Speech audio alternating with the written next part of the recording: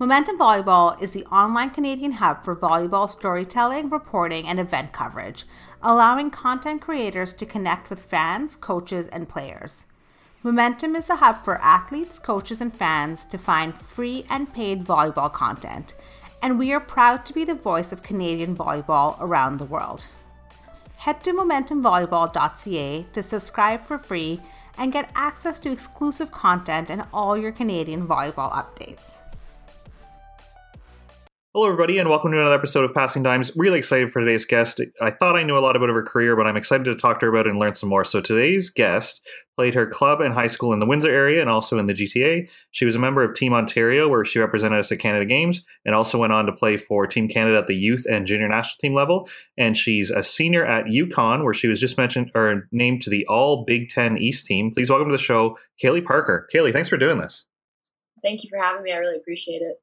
So, right off the start here, I just have to be honest. I'm a big fan of the Windsor area. I'm a big fan of what Darren O'Neill's doing with the beach program, and Lane just loved that kid to death. So I'm curious, with you growing up in that Windsor area, were you similar to them where they had a lot of options of sports they were playing, or were you a volleyball kid right off the bat? Like, what was it like growing up before you got into volleyball as your full-time thing?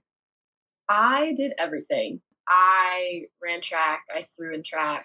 Basketball was my second sport, so I was a pretty heavy basketball and volleyball kid growing up.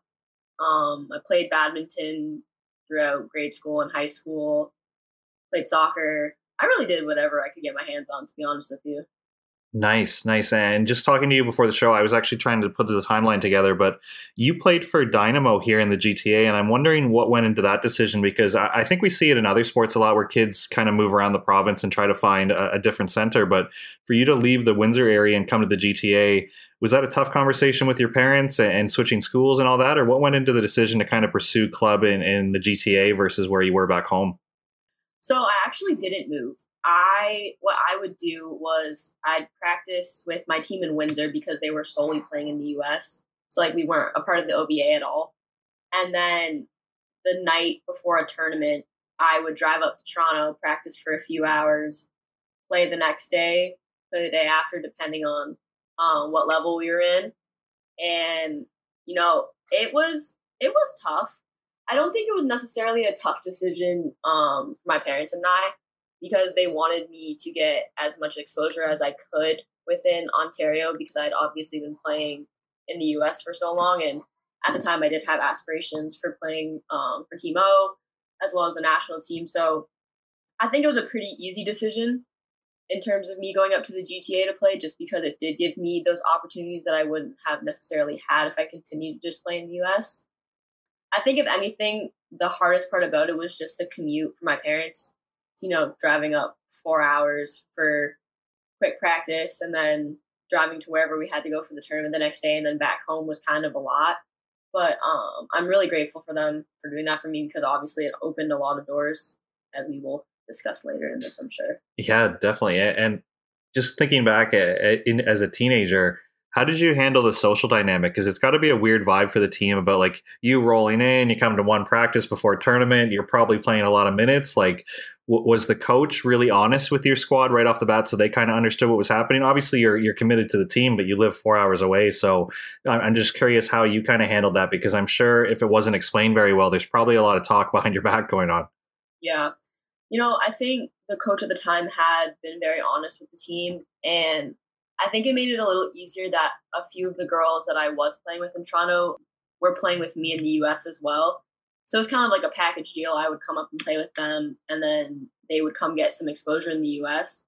But it definitely was hard at times. I think there were parents as well as kids who, didn't exactly appreciate me coming up the night before and being able to play the next day. But I think over time and like just the work ethic we put in as a team and like the success we did have just kind of changed their minds about things. But there was definitely some head turns when I first showed up, but he did do a good job of being honest with everyone. And I mean, I made it very clear that I wasn't trying to step on any toes, but I was going to work my butt off. And if I did get the opportunity to start, then good for me, because I did as much as I could, but wasn't trying to be that cocky player who just walked in and expected to play. And with your Windsor team, because our listeners are all over, but even our Ontario listeners might not be familiar with this, that with you guys being so close to the border, were you guys playing in a tournament-based league? Were you playing league matches? Like, what was the format for you guys to go to the U.S. and not be like a member of the OVA, but actually play like your full season in the U.S.? So we were technically a part of like the JVA, which was like the Junior Volleyball Association within the U.S. And it was more so just like a tournament-based thing. We would go up I'd say maybe twice a month. And we would just hit some local tournaments up in Michigan and Ohio. And then we'd kind of venture off. We played a few in Chicago. We played some in Kentucky, played some in Florida. But everything was just tournament-based. There was no like real league play that there kind of is in the OVA. So it was definitely different when we switched back over and we're playing both. And when you got an opportunity to try out for Team Ontario, at that time, was there still like an HBC model, or what was your entry point into the provincial team? There was an HBC. Ours was up at Nipissing, and we had a week-long tryout, or not really a week, but it was like 5 days, in which we kind of just went in, practiced with the coaches that were there. And then by the end of it, we had a little tournament. So they split all the girls up into 4 teams. And then we all just kind of played each other within that. Had a little round robin tournament to see who'd come first. And then from there, they picked the team. And for you, was that a little eye-opening because you'd been on like a team that goes to the US a bunch, you've been on like a club team, but was that maybe the first time you saw your peer group in the provincial group? Because HBC, it can be 40 to 50 athletes at a time, right? So was that kind of your first opportunity to see who was in your age group all in one place? Yeah, it was definitely eye-opening for me because, again, I hadn't played in Ontario up until that year. So just kind of seeing the talent that I might not have seen throughout the tournaments that year, just based upon what level we were playing in, whether that be Premier Championship or Trillium. It was weird because, you're so used to just going to the U.S. and playing whomever. Like, you might see a team that you've played a few times, but you don't really know anyone. And then going into Ontario and just kind of seeing all the talent from all over was definitely an interesting experience for me. Kind of scary, but, because I didn't know anyone going up there. I was this nobody from Windsor of the, like, hundreds of girls that came from the GTA. So it was interesting. I enjoyed it. And were you aware of the attachment to the national team? Because I think in your era, there was a National Team Challenge Cup, and then the youth and junior national teams would be selected from going to that competition. So did you have goals of playing for Team Canada that young? And did you know that like the provincial team was the pathway to get on the national team at that point? I didn't know there was a youth national team.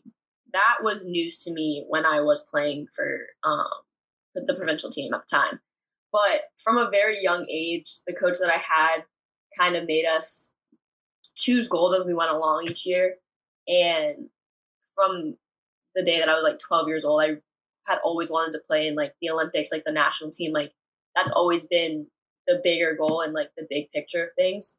So like I knew that if I wanted to do that, I needed to get exposure in Ontario. And the best way to do so was hopefully making Team Ontario, which luckily I did. So we're one step closer to the big goal, in my opinion.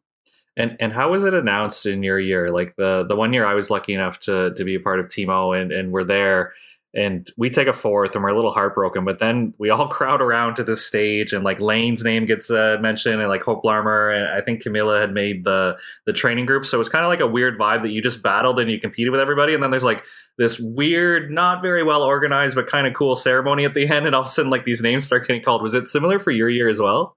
Yeah, it was weird. So what they had done was our coaches first kind of went around like the day that they were going to be announced because it was the final day of the tournament. And they had asked you if you had like were to be asked to stay longer, would you be able to, like, would your parents be able to pay for that type thing? And, we were all kind of just like, yeah, like, don't know what you're talking about, but yeah, like, why not? More volleyball. Absolutely. And then at the very end of the tournament, they had us all like sit down within like our provinces, and they started announcing people and like handing us like Volleyball Canada bags. And then all of a sudden they're like, yeah, so this is now your youth national team. you guys will be heading to Whistler. Everyone was kind of just like, what? Where did that come from? But I mean, awesome experience for sure. But it was definitely an interesting way of going about things. But I mean, we got the job done. So. And who else from Ontario would have been on that squad? Was that like Medill would have been on that team, or who else? Like, did you know people, or again, were you kind of like meeting people as you went because it would have been a mixed group again? I mean, I knew the girls that made it from like Team Ontario, obviously, because we kind of like at that time we were both kind of like a tight knit group because the way that they had us housed was like, regardless if you were on like Team Black or Team Red, you were kind of like intermixed with each other. So like I was on Team Black, Laura was on Team Red. Like we lived together, so like I kind of knew those girls that were getting picked. So it was like Maddie Lethbridge, Savannah Davidson, Andrea Mitrovic, who else? Caitlin Lee. It was like those girls, and I mean I knew them, so it was cool. But I at the time had chosen to live with girls from other provinces. So I was like, I'd rather expand my horizons and kind of like stick with my own people. I think it benefited me, but it was cool to at least know like 3 or 4 girls going into it.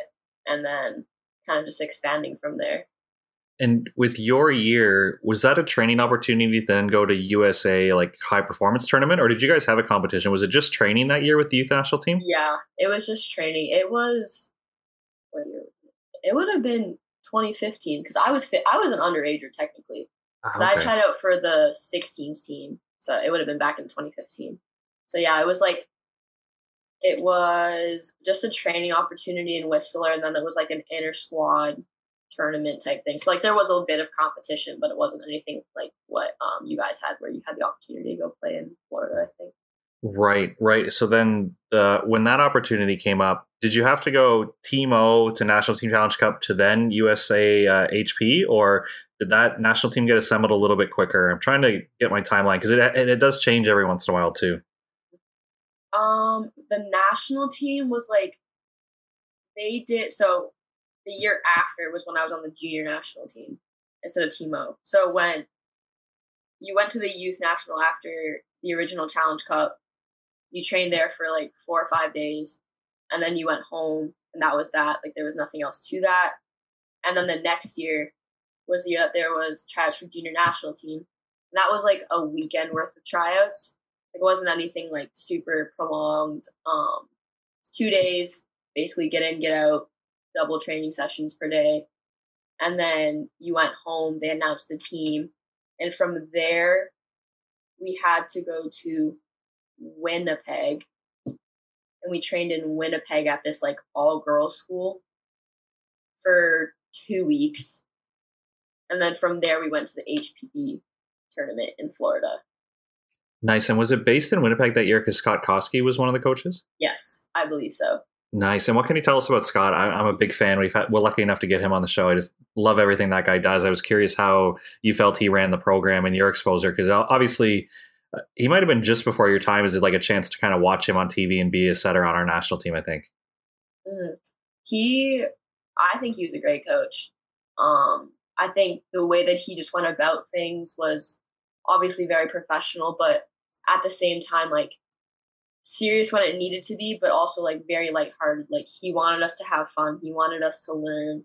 He wanted us to get better, but also was very like not strict, but very set on how the team was going to be run, which I think is really beneficial because then it kind of creates more of like a tight knit group. Everyone's on the same page. And we did a lot, like even outside of volleyball. Like we got the chance to go like explore around Winnipeg. They took us to like downtown Winnipeg area. We got to go to this cute little marketplace. We just did like a bunch of fun things. Even when we were in Florida, we got to hang out, kind of like go to the beach, mingle with like the other teams, because the hotel we stayed in was like the main hub for that tournament. So like all the international teams were there. I remember us living next to like the New Zealand team, which was really cool. But I think he was an overall great coach. I definitely learned a lot from him. And then even into Canada Games, he was there a lot and always was super friendly, super nice about things, came over and said hi to us, even though we technically were rivals because different provinces, right? But he was just an overall great coach. I definitely learned a lot from him. And I think he expanded my game when it needed to be expanded at such a young age. And take me through this high performance tournament because, as you mentioned, like there's international teams there. Like we send a national team, but like Team Ontario would also be there. Like, would there be club teams there, or do they make kind of like regional all star teams? Like, who else would have been there as far as like U.S. teams? Like, do they technically send a national team, or was it more regionally driven for them? I think it was kind of both. Like they definitely did have like set national teams. When we were there, we played Cuba, we played Puerto Rico, we played the US national team. And like the US national team was like Lexi Sun from Nebraska, one of the old Minnesota setters. Like they were big name girls in the US, so it wasn't just like a regional based thing for them specifically. But then there were also like more regional based US teams that were playing there. Like there were some California like higher ranked club teams.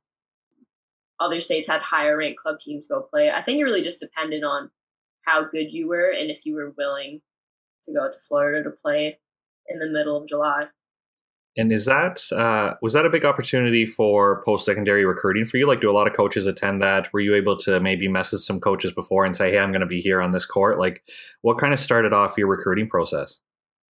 So that tournament was huge. At that time, I'd actually already committed to UConn. So obviously, like that way of volleyball was kind of just like out of the books for me. Obviously, I was already committed there, but there were a bunch of big name coaches around us at all times. Like there were, I remember at one point, Stanford was there, Texas was there, Penn State was there. Looking at a few girls from the national, like our national team. So honestly, if anyone wasn't committed, it was a huge opportunity for people to get looked at. I know like the girls that were looking at schools that were more on the either west coast of Canada or just Canada in general hadn't committed yet because in Canada you commit in your senior year. But for the US, you have to commit. They don't have to, but they kind of push for you to commit by the end of your sophomore year. So the end of like grade 10, which is when I went. So I'd already committed. But yeah, that tournament was crawling with college coaches. It was kind of crazy. Like I had never seen that many coaches in one place. It's kind of cool. So with you committing a touch earlier, like you said, in Canada, it happens a little bit later than some of these NCAA programs. Did you feel like you had to lead it right off the bat? Like, were you contacting coaches as a Canadian, or did they kind of identify you at a tournament? Like, how did your recruiting kind of start, and how did you narrow it down that Connecticut was where you wanted to go? So it had kind of started when I was playing in the US. Like, I hadn't personally reached out to any coaches. I gotten a couple looks at one of the Kentucky tournaments we went to. It was there was a JVA tournament that we went to, and then there was the Bluegrass tournament in Louisville that we played basically every year. And coaches come to that just because it's such a large tournament in the US. So that's where I had started getting looks from and like letters from and whatnot. And then as I went on and got older, I did get put on like a watch list at those Kentucky tournaments. So like coaches had your names when they would come, and they would kind of just like float around to different courts. But when it started to narrow down to UConn, they had actually seen me in a tournament when I was playing for the Dynamo Corinthians team up in the GTA. We had gone to a 18U tournament in Chicago. It was literally called Recruit Me. So they were there, and they saw me and a couple of my teammates and had shown interest. And then I went on an unofficial visit my sophomore year of high school. And then from there, I kind of went on a couple of visits to other places. But overall, I just had decided that UConn had just the best environment for me. It was definitely like a big family-oriented team. There was no animosity, no like typical popular girl. These people followed these people. Like there was no division within the team. Everyone had the same ideas, had the same mindset, goals, which I knew I wanted. Like I wanted to go in there and maybe help the team go to postseason, do the best that I could, like get better as a player. And I think that UConn would give me the best opportunity to do so. And I think it still has in the 4 years that I've been here. And were you ever considering like U Sports or CCAA, or you just felt like the NCAA was going to be best, not only for the level of volleyball that you wanted to play at, but both academically, like UConn was going to have you study what you wanted to study and really leave after your 4 years in the pathway of where you wanted to take volleyball, but also with your education? Mm-hmm. I think at a very young age, I had my mind set that I was going to go to the U.S. and play. No knocks on the Canadian schools because there are amazing volleyball programs here and obviously amazing education here as well. But I think UConn was going to give me the best opportunity both athletically and academically. I take my education very seriously because obviously volleyball is only going to take you so far in life. But I wanted to have something that I was going to love to fall back on whenever volleyball does decide to be done for me. So they offered the program that I wanted and were very flexible in how I wanted to do things academically. So that was a big sell for me. Yeah, and I'm glad the national team has shifted a little bit, but we have had some athletes who have gone to the NCAA and talked on the show where, you know, sometimes the NCAA doesn't get the best reputation. And there was even an era with Becky Pavin where she was mentioned that, like, if you leave Canada, you can't be on the national team. And thankfully that myth is gone. But for you, did you ever feel any pressure that, you know, you're going to be forgotten about, or if you go to the NCAA, like you're going to lose touch with all these people? Like, obviously going through the list of who you played with on the junior national team, like Hillary Howe, Lane, Akira, Andrea, like a bunch of your cycles already on the national team. Like, do you feel like that door was still always open and it was never going to be a problem versus if you went to a U Sports school? I definitely never thought that a door would ever close with anyone that I had played with, regardless of me going to the US. I think it did cross my mind.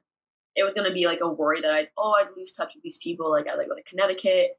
But honestly, I've stayed in touch with a lot of the girls that I used to play with. Like, I talk to Lane here now because she's over playing in Germany. I talk to Laura Medill still, Olivia Saunders, Emily Tehan. Like, there's been a few girls that I've played with on the provincial and like national team level. Olivia Furlan, like Hillary Howe every once in a while. Like, I, over the years, have like still been able to stay in contact with them and then, you know, just follow them through their journey. And I think even though I went to the US, I never really was like, oh, I'm going to lose all these friends that I made. But it definitely gave me a little insight in how much like you kind of do have to work to stay in touch with people. But yeah, I still talk to most of them. Nice.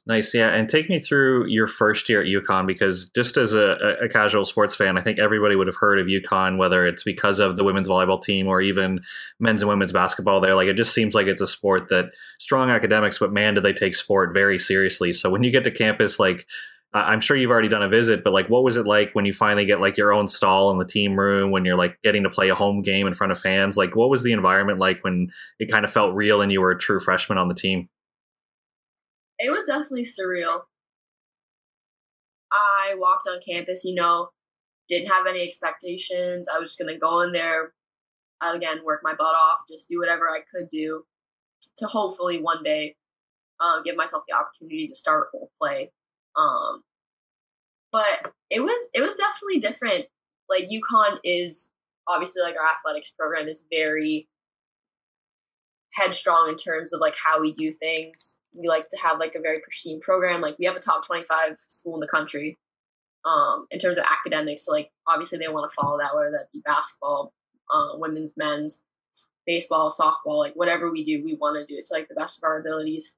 But it was cool. It was definitely a big learning experience for me freshman year because I was a big perfectionist in high school, academics, volleyball, whatever. And going in there and kind of just learning from like other players as well as coaches is that being perfect is just realistically not going to get you anywhere. Like, you have to be okay with failing, whether that be on like the big stage or in practice. Like, in order to be better, you have to fail. It only makes you a better person, makes you a stronger person, more confident person. And I think UConn did a really good job of showing that to not only like me as a volleyball player, but like other athletes as well. Because you're going to have your trials and tribulations, but it's what you do after that that makes it better. And for you, again, just comparing NCAA to Canada sometimes, it was interesting. you didn't redshirt and you got in as a first year. And I'm curious, was that part of the recruiting where you kind of knew where you stood, or was there no promises made and you had to earn everything? Like sometimes it's not unusual for a first year to redshirt or to not see a lot of court time. And you obviously didn't do either one of those. So I'm curious, did coach mention that before you got there, or you felt like you just had such a good preseason that they had to play you as a freshman? There was definitely no promises made. Obviously, they recruited me because they saw something in me. And I think I kind of just used that to the best of my advantage. I knew nothing was going to come easy. And I think I learned that from the provincial team again, or the national team, being that little girl from Windsor, Ontario, where very few athletes may come from and reach such a high standard in whatever sport they're doing. I honestly had just gone out there, listened to what the coaches had to say, did as much as I could, gave 110% at all times, and it ended up benefiting me. I got to start in preseason, and I just did my best to continue to perform on a consistent level. And I was lucky enough to have the opportunity to continue to start throughout the season. But yeah, I think it was just learning and growing and just continuing to work hard that allowed me the opportunity to not have to redshirt or not start in general. And as you progress through your 4 years, how do you feel like your game changed, if at all? Because I'm looking at the stats, and it's pretty ridiculous to see some games where you'll just go off and get like 26 kills, but you'll also have like double digits in digs, some blocks, some aces. Like it seems like you're contributing at a high level in a lot of different categories where, once again, comparing like say U Sports to the NCAA, it's not unusual in the NCAA for somebody not to play all 6 rotations and to be like so specialized that they're going to do this role really well. And then we've got another athlete who can sub in and play front row or back row or whatever it is, where you're playing all the way around and you're contributing in every category. So I'm curious, as a first year to looking back at your senior year, what really changed? Or did you always feel like you could go play free and be aggressive and just contribute in so many ways? I think at first it was just kind of staying true to myself. I honestly didn't really know what to expect. So in a way, I was kind of like naive my freshman year, kind of just went out and did the best that I could. And if I got 26 kills, then cool. If I only got 10 kills, cool. As long as I was being beneficial to the team and giving them positive statistics and not dragging anyone down, like not being negative, I was doing my job.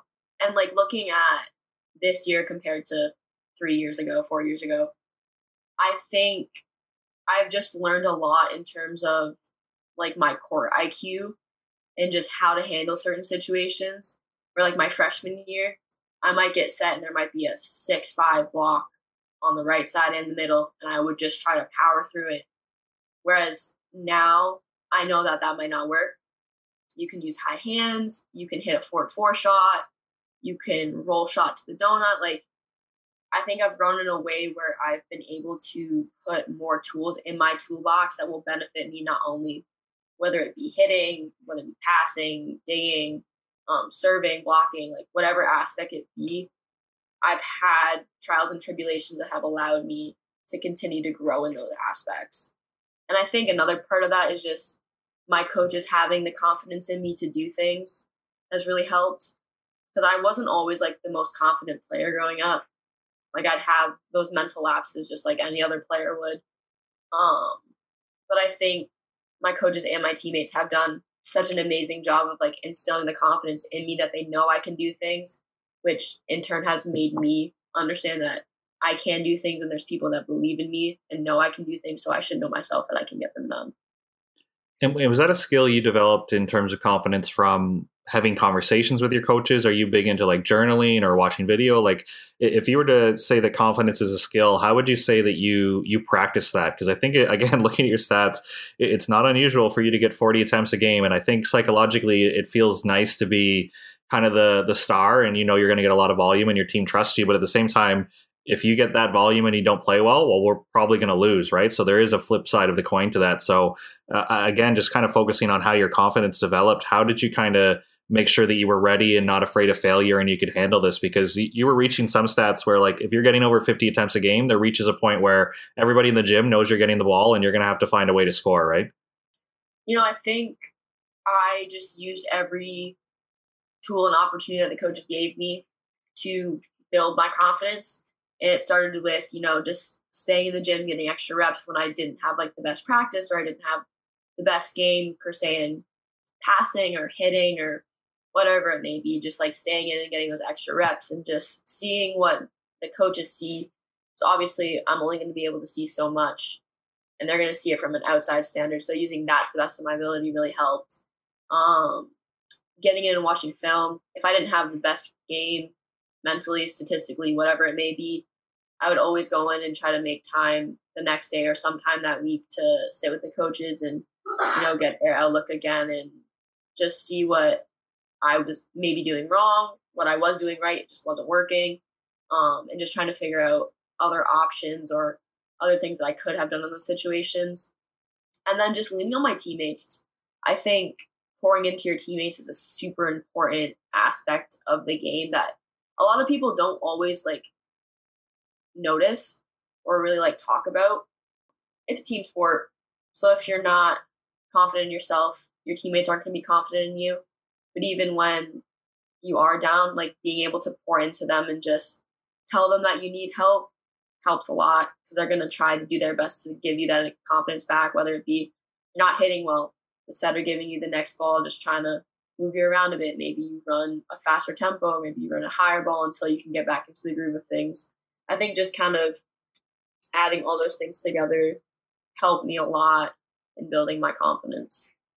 And it's really tempting for me just to focus on the offensive side of the game with some of the stats, but I can't ignore how many digs you're getting. And I think that's really important at the level you're playing at, where to me, this can't just be the system. I think the game's too fast. Some of your opponents are too athletic. But when you look back and when you're putting up some of these double-digit games and digs, is that, again, just kind of reading off your teammates that if you see a seam, it's your responsibility to charge it or, to get outside the block in certain situations? Are you just really good at picking up cues, or what would you credit that you seem to always be in the right spot, that you're throwing up double-digit dig games a lot? I honestly think it's just our system. We have a system for when things are in system, and we have a defensive system when someone other than the setter is taking the ball. And I think my team does a really good job of sticking to what we're supposed to be doing, and it makes life so much easier in the back row. Our blockers are huge, and they're very good at setting up a very solid block for us. And if it's one-on-one, we know how to set up around that. And I think just because of the way that they do things, I'm able to read things better, which put me in a better spot to dig the ball or make a move if I need to, run down a ball, whatever it may be. And then I think it's also the trust component. I know that my two wing defenders are going to charge certain balls, and I know that I can trust them to do so. And then they know that they can trust me to get balls over their heads or a little bit further behind them, or something that maybe they're just not in the right spot or I'm not in the right spot. I think it's just a bunch of factors, whether it be our system, trust components, and then just my teammates picking up their responsibilities and making my life easier. And I either just happen to be there or I read it well and get the pick up. Now, is this something that maybe just the depth of your team deserves a lot of credit? Because as you're explaining it, I'm nodding my head and it makes perfect sense. But in practice, for you to be playing against the blockers that you're going to be on the court with, if it's just ones versus twos in a drill situation, that means your twos have to be putting up a challenging situation where you're going to get these live reads, and they're just not there to kind of bop balls in, right? So is that just kind of a credit to the team of how deep you guys are, but also the athletes who know, hey, even though I'm not starting this weekend, I'm still going to crush it at practice so Kaylee can get her reps or I can work on this? Does it just seem like the whole team is pretty open to working on stuff? Because like I said, if you're a two and the season's pretty long, maybe you don't get fired up for practice, but you guys can't work on defensive systems if you're not doing it, because it's hard to be across the net from your ones, because then the situation changes and you're not behind the same blockers and everything kind of flips, right? So just tell me about your practice environment and what everybody kind of brings to it. I think our practice environment is very competitive. Everybody comes into practice and knows whatever we're doing, we need to be competing at the highest level if we want to achieve the goals that we have in the season, whether it be returning back to the Big East tournament, NCAA tournament, NIVC tournament, whatever we want to do, we know that in order to get there, we have to stay true to ourselves as well as be competitive and push each other, because no one's going to get better if we're just going through the motions and just like not being competitive and aggressive with things. And I think my coaches do a really good job of it, never really being like ones and twos. Like everyone's always intermixed, so everyone's always going to get an opportunity to be on like the side that is like focusing solely on the drill. So we have an extreme depth in our team. It doesn't matter who you are. There's girls that can play multiple positions. There are girls that are always ready to go regardless of the situation. And I really appreciate my teammates for doing that because, you know, everyone always has the same mindset and we have the same goals overall. And I think another big part of the fact that like everyone's always pushing ourselves is that we're lucky enough to have our men's club team come in. A few of them are our practice players. So like we don't have a varsity volleyball team at UConn for men's, but there is a club team. And we have a couple of them come in and play against us or with us so that we're seeing with like a more challenging block, a bigger block, heavier hitters. So it kind of prepares us for anything. And like there's no reason for us to be surprised when we come up against girls who are per se 6'6" and can touch 11 feet. Like we're always ready for everything. And I think I give full credit to my team and my coaches for that because they really put us in like the best situations to be prepared for everything. Yeah, that's awesome and so cool to hear. Thanks for sharing that. And then to focus on this year, you guys are having a heck of a season, very competitive in every match, but you dropped the semifinal to Marquette in the Big East Championship. What was the mood in the team room like going into that game? Like, was there just a sense that with the way things were going with COVID and the size of the tournament and the way the draw was going to work, that you needed to be in the finals of the Big East to probably make the NCAA tournament? Yeah, we knew that in order for us to get to the NCAA tournament, we needed to win. There was a very slim chance that if we did lose that game, we'd be able to get into the NCAA tournament. It just kind of depended upon whether Creighton won or not, or whether DePaul ended up winning, because then it would offset some things. But I think in the team room leading up to the game, everyone was very focused. Everybody knew that, again, in order for us to get to our biggest goal, we had to be dialed in and ready to go. And I think although we did lose, we did do a lot of good things within that. And I think we are building a championship program, and we're just at the brink of what we could be doing. And I think going into this next season, because fun fact, I am going back for a fifth year. I did get an extra year of eligibility because of COVID, so I chose to go back. I think we're on a brink of being the best that we can be.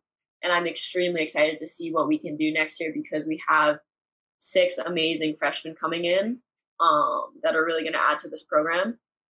So we're looking to go back to the Big East tournament next year, and the goal is to win it, regardless of who is there. We are up for the battle. Yeah, that's so cool. Congratulations, brother. I was going to ask you what your plans are, but that's so cool to hear that you're coming back. So just so our listeners fully understand, you guys still had a postseason. You got to compete at the National Invitational Volleyball Championship. So what was that feeling like where, yes, you're not going to go get to play for a national championship at the NCAA tournament, but you still had a postseason opportunity? Like, was it easy to kind of bounce back and get fired up that you're going to have a postseason opportunity? Because there's so many good teams in the NCAA that to have one tournament and that be all, I don't think would make sense for the amount of good programs there are across the country. So when you get your bid to the NIVC, what was that feeling like in the team room? I think, so we really, I'm not going to lie to you, we were sad that we lost for about a good 30 minutes. I think the second that we left the gym, we all kind of knew that there was a possibility that we would be invited to NIVC tournament. We weren't told right away because our coaches needed to figure out like logistics and whatnot first. But the second we did find out, it was very much a focused practice week. We knew that we were upset with how the season ended in terms of Big East, and we wanted redemption. We wanted to go out into this tournament and make it as far as we could. If we could win it, we should. We wanted the ring. That was our end goal. And, you know, we did the best we could. We got to the Final Four of that tournament. Unfortunately, lost in 3 sets to Valparaiso. It was a very strong team. But, you know, I think we bounced back in a really positive way. You know, it was really heartbreaking to lose that semifinals in the Big East tournament. But I think everyone's mindset changed very quickly when we understood that we could have the opportunity to win another national championship, even though it might not be the NCAA national championship. It was the next best thing. And I think for us, it was a really big moment because it kind of showed us what that postseason could be like, because we really hadn't made it further than the Big East tournament. We haven't done that in like 30 something years. I don't think we've ever been to the NIVC tournament.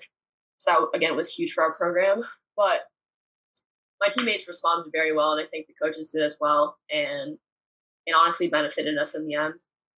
Yeah, one thing I love about university sport is just the way the playoffs shake out. And I think like the organizers try their best to get a neutral site, but sometimes it doesn't work that way. And you see that like one fan base is super heavy. And the match I want to talk about is you play Boston College, and I'm pretty sure that was in their exact home gym, right? They just happened to be the regional host. So what was it like playing a postseason match only against Boston College, like a really good school, but in their gym, and you guys go down the first set because they're obviously probably flying high and super comfortable. So what was that match like playing at BC in front of their friends and family? And it was that place was probably rocking, right?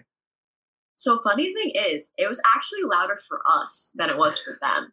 We had, we were lucky enough that a lot of the parents were able to come, but also some of our men's team ended up coming, and them in themselves are extremely loud individuals, so that helps. But it was definitely nerve-wracking. I'm not gonna lie to you, because again, the whole tournament is very much do or die. You either win and you proceed, or you lose and you're done. So going down the first set, everyone was kind of just like, all right, like, we need to get it together now. We didn't really have time to scout them because we legitimately played the day after we played our first round. So it was a very quick turnaround. So there wasn't a lot of film that we were able to watch. But from what we did watch, I think it was very beneficial for us. We knew our game plan. We got the first set jitters out. And then from there on, I think we just pushed as hard as we could. Went into the fifth set and we won the game. And I honestly was extremely proud of my team for the way that we battled, because we had been preparing for 5 sets our entire year.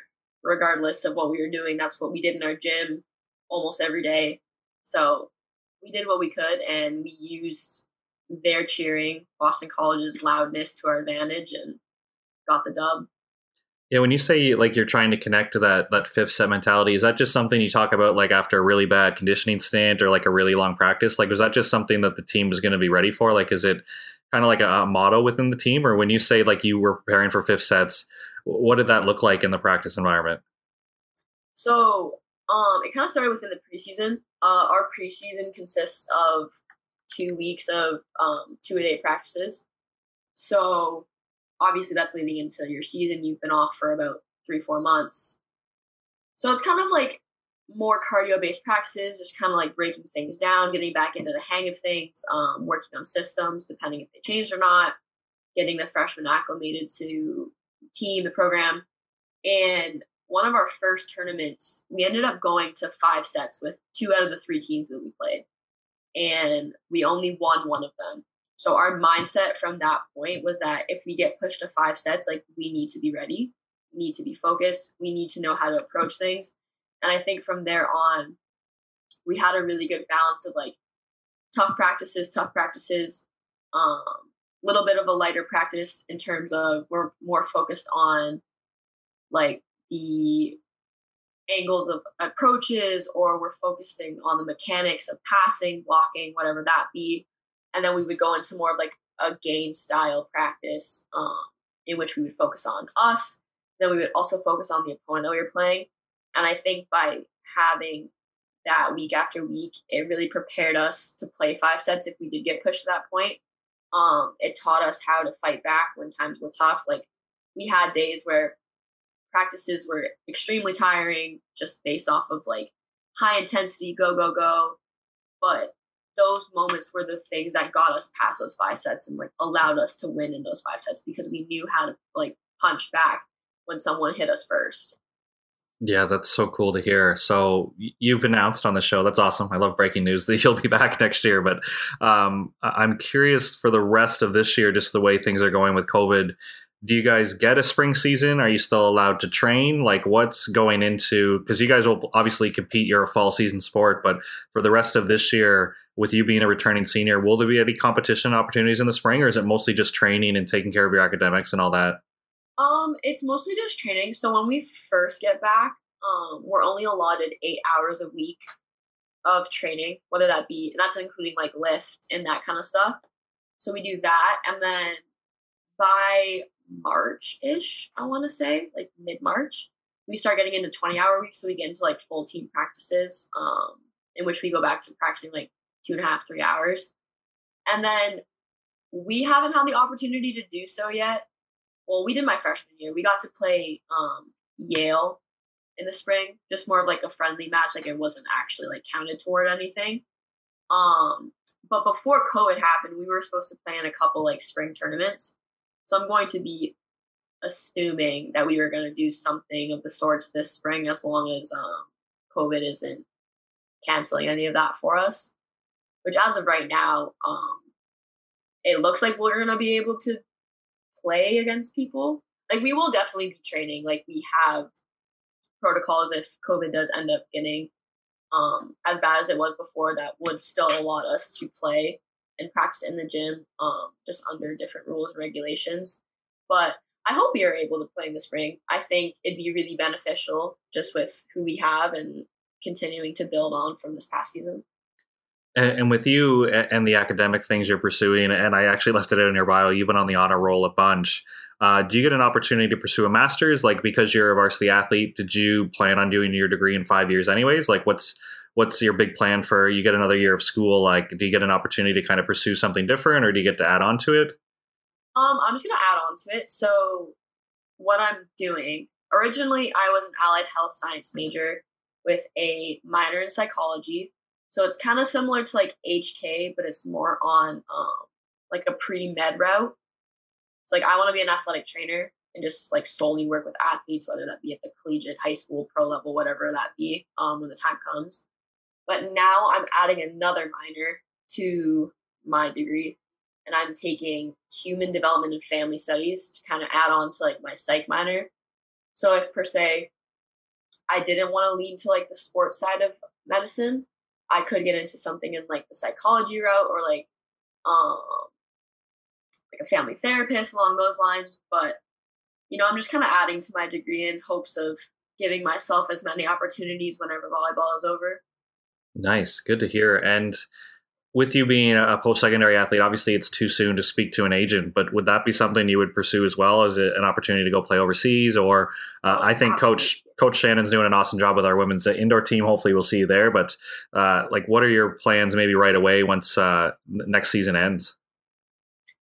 The hopes is to sign with an agent and then hopefully go play pro somewhere, Europe, wherever life takes me.